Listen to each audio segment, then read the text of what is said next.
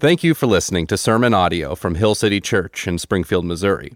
We are a community of believers who exist to glorify God by making disciples who bring gospel restoration to our city and world. For more information about Hill City or to support our ministry, you can find us online at hillcitysgf.org. All right, here we go. Hosea chapter 3. Let me catch you up if you haven't been here. We're studying the book of Hosea, which is an Old Testament book, and it's following a guy named Hosea, who's a prophet to Israel. And let me just walk through the 3 weeks that we've done so far. Week 1 was all about covenant love. God told Hosea to go marry a woman named Gomer. And so week 1, we looked at covenant love, where Gomer and Hosea stood up. And so this little rug's going to represent the banner of covenant love. We brought out that Jewish prayer shawl and showed that covenant love is saying, till death do us part, we will be married to one another, we will be faithful. Hosea and Gomer did that. Week 2, we looked at tough love, because here's what's happened. Although they covenanted their love to one another, Gomer left. She left Hosea, she had an affair, and she started chasing after other lovers. Multiple men, made a mess of her life, left Hosea. And we looked at tough love, because as she left, as she decided to live the way she wanted to live, here's what Hosea said. He said, quote, "I will hedge her way with thorn bushes, and no one will rescue her out of my hand." Here's what Hosea did. When she left, he didn't just say, well, that's great, hope it goes well. He completely cut her off so that she would feel the effects of her leaving that love. It was tough love. Now remember, Hosea and Gomer's relationship is supposed to mirror God's relationship with his people, Israel, who had made a covenant with them. Remember, God said to Israel, "I will be your God." Israel said, "Yes, Lord, we will obey you." But now Israel has left. They're worshiping other gods. They're sacrificing their babies to these other gods. That's how bad it is. They're in the midst of their rebellion. And so Hosea and Gomer's story is meant to show Israel a bigger story about God and his love. So the second week was tough love. Last week, Brad taught, and our theme was tender love. So Gomer has left. She's had all these affairs and relationships, but Hosea begins to speak tenderly to her, to let her know that in the midst of her brokenness, he is there. And here's the quote. He says, quote, "I will allure her to the wilderness and speak tenderly to her." He begins to pursue her again. And God is telling Israel that in the midst of their whoring, is what God calls it, he will still love them and still pursue them. And that's where we are in the story of Hosea and Gomer. She has left. She is with her other lovers. He has cut her off. She is broken. She's made a wreck of her life, but she will not come back. She will not come back. It's going to take something outside to bring hope to this situation. Hosea chapter 3, verse 1. This is Hosea writing. "And the Lord said to me, go again, love a woman who is loved by another man." That's Gomer. "And love that woman who is an adulteress, even as the Lord loves the children of Israel, though they turn to other gods." Hosea is, and again, we can read this as a fairy tale, but this is history. This is true story. Hosea is told to go get his wife, who is currently the lover of another man. Go love again. Now, when we hear that word love, immediately probably a bunch of romantic comedy movies come to your mind. And we picture Hosea running through New York City streets trying to catch her. He's trying to get to the airport because she's getting ready to leave.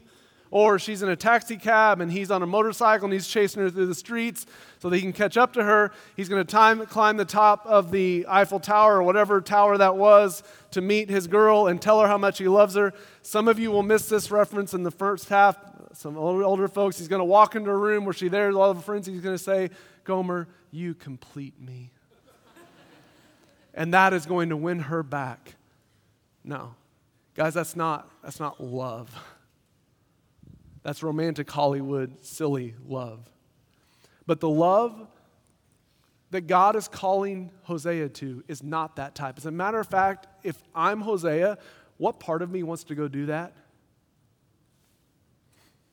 Zero. See, the love that the Bible talks about is called agape love. It means sacrifice. It means to die. Hosea is called by God to die for his right to have her punished, to get even, to die. Go love, go die for this woman again. To love is to put someone else in front of yourself. That's what Hosea is called to do, not write her a love song. Why would God ask Hosea? I mean, that's crazy. Go love a woman. Go get your wife that's currently with another guy. Why? God tells him, love this way, even as the Lord loves the children of Israel. Like, remember, Hosea's life is meant to be this picture of God's love for his people. And so God's saying, Hosea, you're going to love like this. You're going to sacrifice. You're going to lay down your rights. Lay down your sense of justice, because that's what I do. That's what God does. So he says, you're going to do this as a visual testimony to the children of Israel what sacrificial love looks like, and for you today, a visual picture of what God's love for you looks like. Brad told us last week, don't make yourself Hosea. Oh, I just need to go out into the world and I need to find all those Gomer people. No, newsflash, you're a Gomer. You're Gomer, so am I. Go love a woman. So Hosea wrote a perfectly crafted song and took his guitar and goes to her and I want to grow old with you. No. So I bought her for 15 shekels of silver and a homer and a lecheth of barley. He purchased his wife back.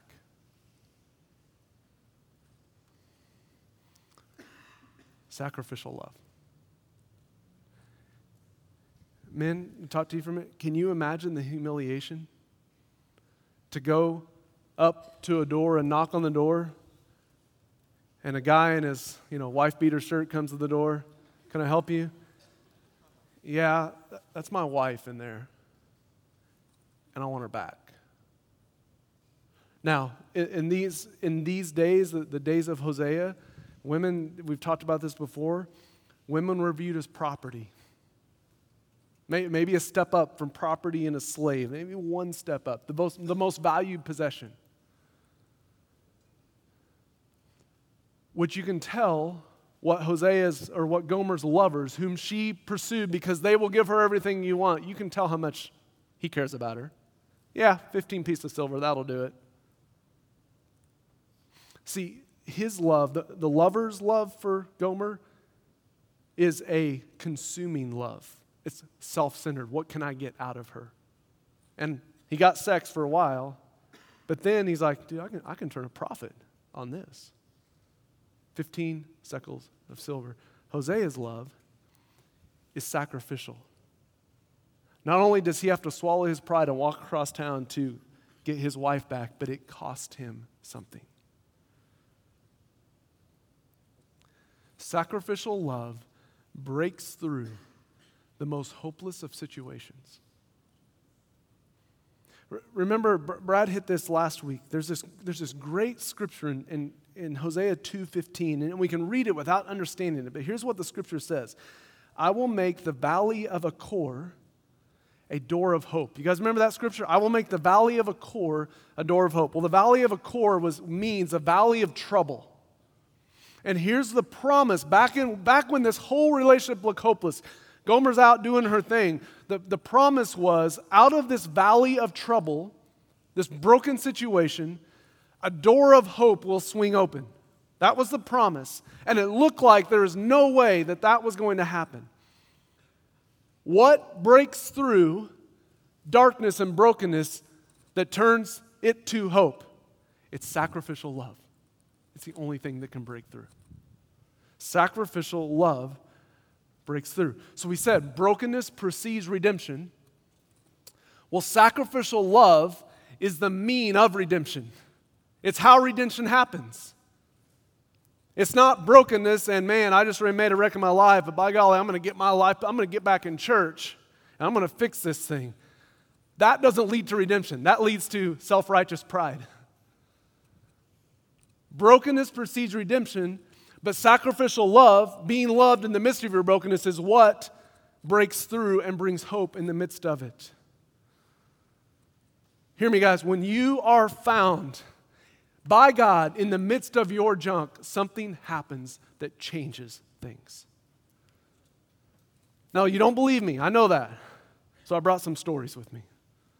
People in our church that if I would ask them to, they would stand up here and just tell you what this looked like in their life. And guys, we could be here for the next 3 hours. I know there's something that a lot of you want to get to that happens at noon. So we won't. We keep going. Here's the first story. It's a guy in our church, a man, whose life and marriage didn't go at all how he pictured it. As a matter of fact, it was quite opposite of that. It was brokenness, it was tears, it was destruction, it was cops involved, it was all sorts of a mess. Just a couple years ago, in the midst of all of this brokenness, is when sacrificial love broke through. Here's his quote. I met with him this week. He told me with a smile. He says this: I fell to my knees in the front yard of my dad's home, tears flowing down my face. I gave my marriage to the Lord. I gave my life to Jesus, the only one that can handle all things. Broken, ashamed, and stripped from all that I had created out of my own doing, I gave everything to the Lord. And he would say it was that moment when he was on his knees in the front yard of his dad's house that sacrificial love broke through. And for the first time, he realized that he is loved in the midst of his junk. And that's when everything began to change. Now, the next day he woke up, was it roses and sunshine? No, of course not. But he looks to that day when he finally fell down in brokenness as the day that things begin to change in his life. Brokenness precedes redemption, and sacrificial love is the means of redemption. When you realize you are loved by God in the midst of your mess, it changes. Here's another story, because you still don't believe me.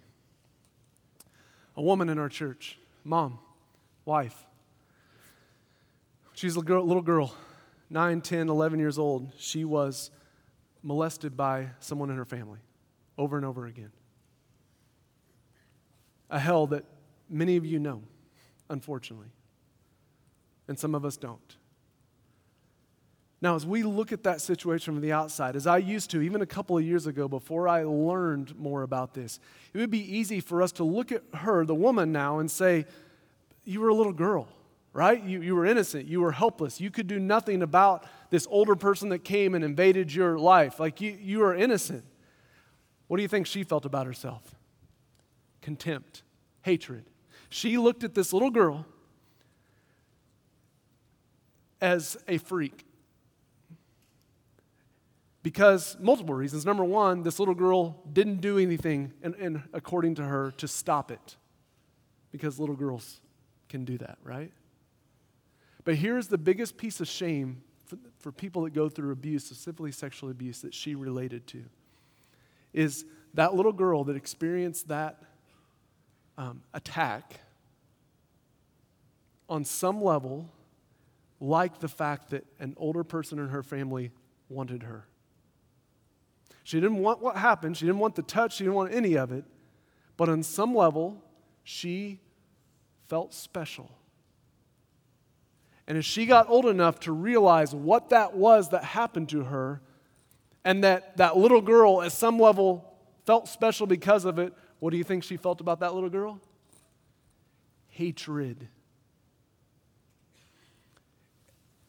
And those shackles of that little girl remained on her as she lived her teenage and adult years, and then as a married person, how that crept into their marriage and caused just this wave of brokenness around her. She blamed herself that her marriage wasn't like it was just contempt and hatred for self. So in this really big act of bravery, she asked for help and began a process here at our church to work through the implications of what happened to her, and to begin to reframe and look at that little girl the way Jesus looks at that little girl. And it was multiple weeks of journeying and wrestling. And when she was done, and as I began to see tons of change happen around her, in her world, in her marriage, and in how she related to her child, I asked her to write a letter to that little girl, to herself. Like, if you could write a letter to her, the girl you hated for so many years, what would you say to her? The letter's about 2 pages long. I won't read the whole thing. I won't make it through the whole thing if I try to read it. I'll read you the introduction. Here's what she says to this little girl. "Oh, sweet girl, look how far you've come.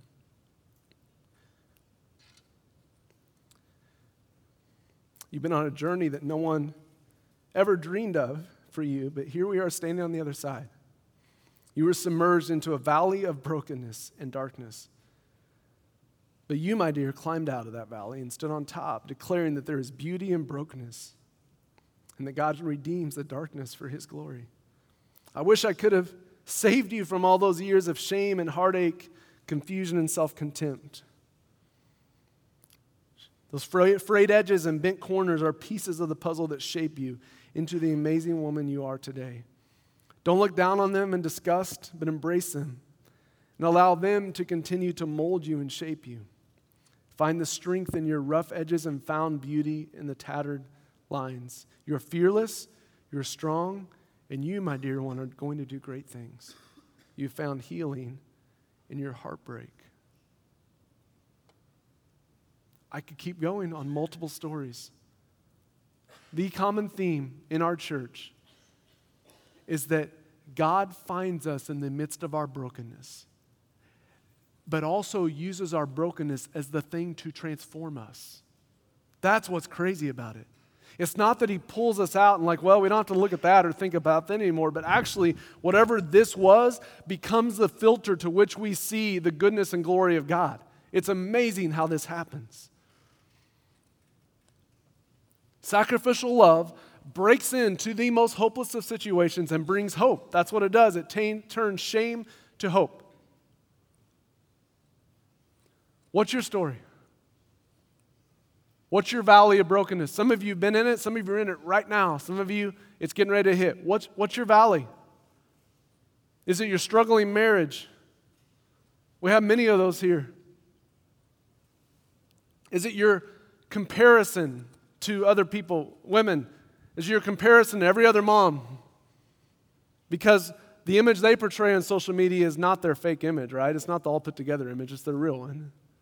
But yet you're shackled to every day comparing yourself to that and feeling worthless.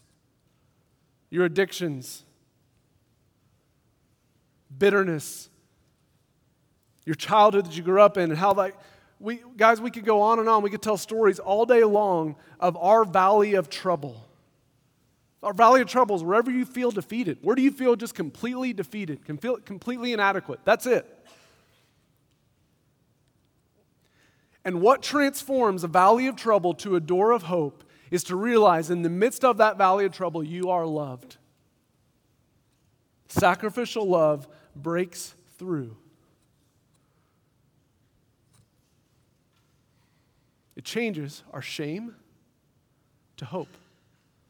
The valley of trouble will become a door of hope. So I bought her for 15 shekels of silver. Sacrificial love. See, here's what the world looks at Gomers and has no use. Right? It does, no use. The world loves us when we're on top. The world applauds us when life's going, but the world has no use for broken people. When I read Luke, when we studied Luke for a year and a half, the thing that blew me away is how Jesus oriented himself right to people that the world had no use for. Do we see it? The blind beggar, a woman caught in adultery. Like the people the world said, no, you are broken, you have no use. When you clean yourself up, then I will have a use for you. That's what the world says. The gospel is that Jesus broke into the midst of that and loved them in the midst of it. And that's the thing that changed. Sacrificial love changes it. The world says, no, you're damaged goods. Clean yourself up. Question, what did Gomer do for her redemption? Hear me, what'd she do? Nothing. Sacrificial love broke through. Hosea went and purchased Gomer to put on display something that would happen many years later. And that is a spotless Lamb of God taking on the sins of the world. It's the cross before the cross ever existed. Jesus in the Old Testament.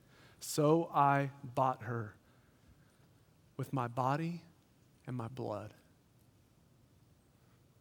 2 Corinthians 5:21, God made him, Jesus, to be sin who knew no sin.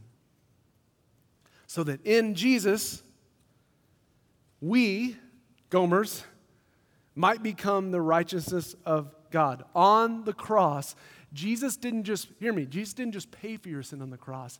He became your sin. Did you get that? He became the addict. He became the adulterer. He became the Gomer. He didn't just pay for it, he became it. It pleased the Father to put the sin of the world on to himself, the Son, that Jesus might pay the price of redemption. So I purchased her, my church, with my body and my blood. And he goes on.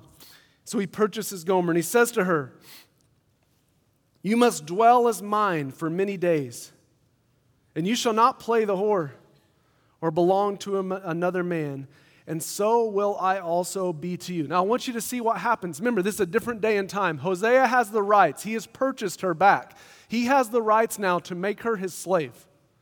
You will now earn back what I paid for you. That's what he can legally do. You will go work in the fields, and you will make money to pay back what I paid for you. But that's not what he says. Here's what he says to Gomer. You are mine.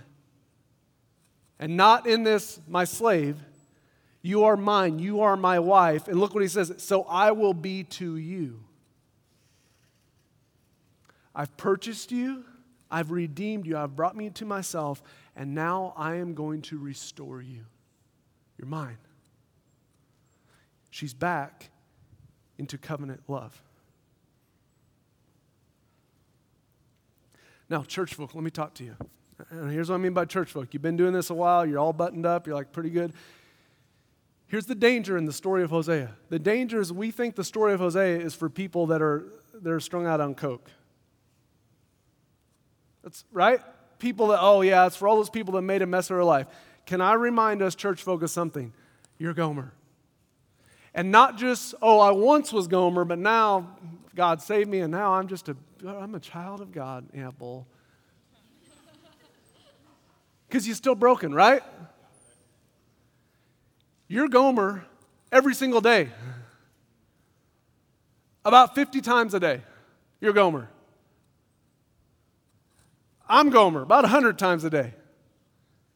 Because I'm standing up here preaching the gospel, but then I'm going to be driving my little Toyota RAV4 home today, and I'm going to see a really nice truck and be like, oh, boy, if I just had that. Other lovers.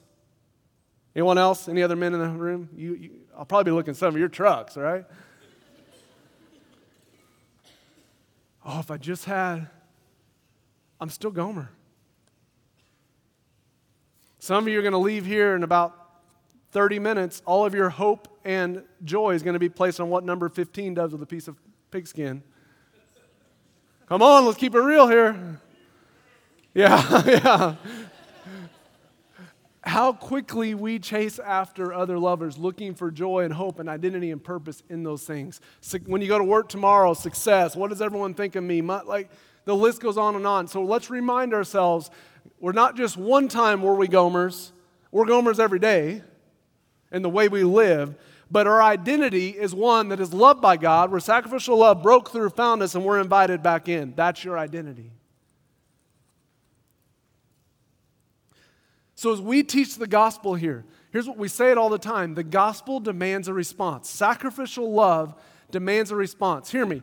Gomer did nothing to deserve sacrificial love. But now that she's back into it, she's invited to respond and live in light of sacrificial love. So here's what we teach at Hill City, what it means to follow Christ. We teach, believe and repent. To believe that Jesus lived the life that you couldn't live, that's perfection, died the death that you deserve, and was raised in a power you don't possess. That's what we believe here. Anyone else believe that besides me? Come on. That's what we believe here. Belief is not this intellectual, I believe in a God. Satan believes in a God. Believe is to rest in. I will quit laboring to get myself to God. I will rest in that Jesus did it. That's what believe means. It's to receive sacrificial love. Believe. Now, the second part of this is repentance. So here's what repentance. So if this rug represents sacrificial love, today at 12:30, you're going to find yourself chasing out their other lovers. If I just had, here's repentance. Right back here. I got to bring myself back. This. Okay, got to bring that's repentance. Now hear me, believers, this is one of the biggest misconceptions, I believe, among Christians. When you so you're a Christian, you believe Jesus, you received him by faith, but you've drifted away, you've chased after something. Okay, you find yourself right here. This is the hardest thing to try to get believers to understand. Help me, believer, what did you have to do to earn your salvation? But here's the thing that you struggle with, is now that you're in Christ, for some reason you think, I've got to do something to earn myself back there. I got to get back in church. I got to quit cussing so much. I've got to do something to get myself back into God's graces. Hear me. If you did nothing when you were in rebellion the first time, what makes you think you have to do something to earn yourself back the second time? No. Here's what you do. You invite yourself back to covenant love, repentance. That's the Christian life. Now, if you were duped into this thing and thought when you believed in Jesus, all of your troubles would go away and you no longer have any struggles, you were lied to, and I apologize about that. That's not the reality. Faith and repentance. You shall be mine all of your days, and you shall not play the whore, chasing after Patrick Mahomes. You shall come back and live under my love. You shall dwell as mine. Each week we've had a video that illustrates this. If you haven't been here, it follows a young couple, and it walks through every week we have. Week 1, we watched their wedding. It was beautiful. Week 2, we watched as the woman in the film leaves her husband, has an affair. Week 3, we watched as it led her to an awful valley of trouble. Week 4, let's watch sacrificial love. The scripture tells us on the night Jesus was to be betrayed, to do his act of sacrificial love. He took the body and he broke it. And it said, this is my body that's broken for you. Gomers, do this in remembrance of me. And he took the blood of the wine and the cup, and he said, this is the blood that's poured out for you. Every time you drink of it, do this in remembrance of me. And so every week at Hill City, we receive communion to remind ourselves of the story of redemption. Let's stand together as we receive communion.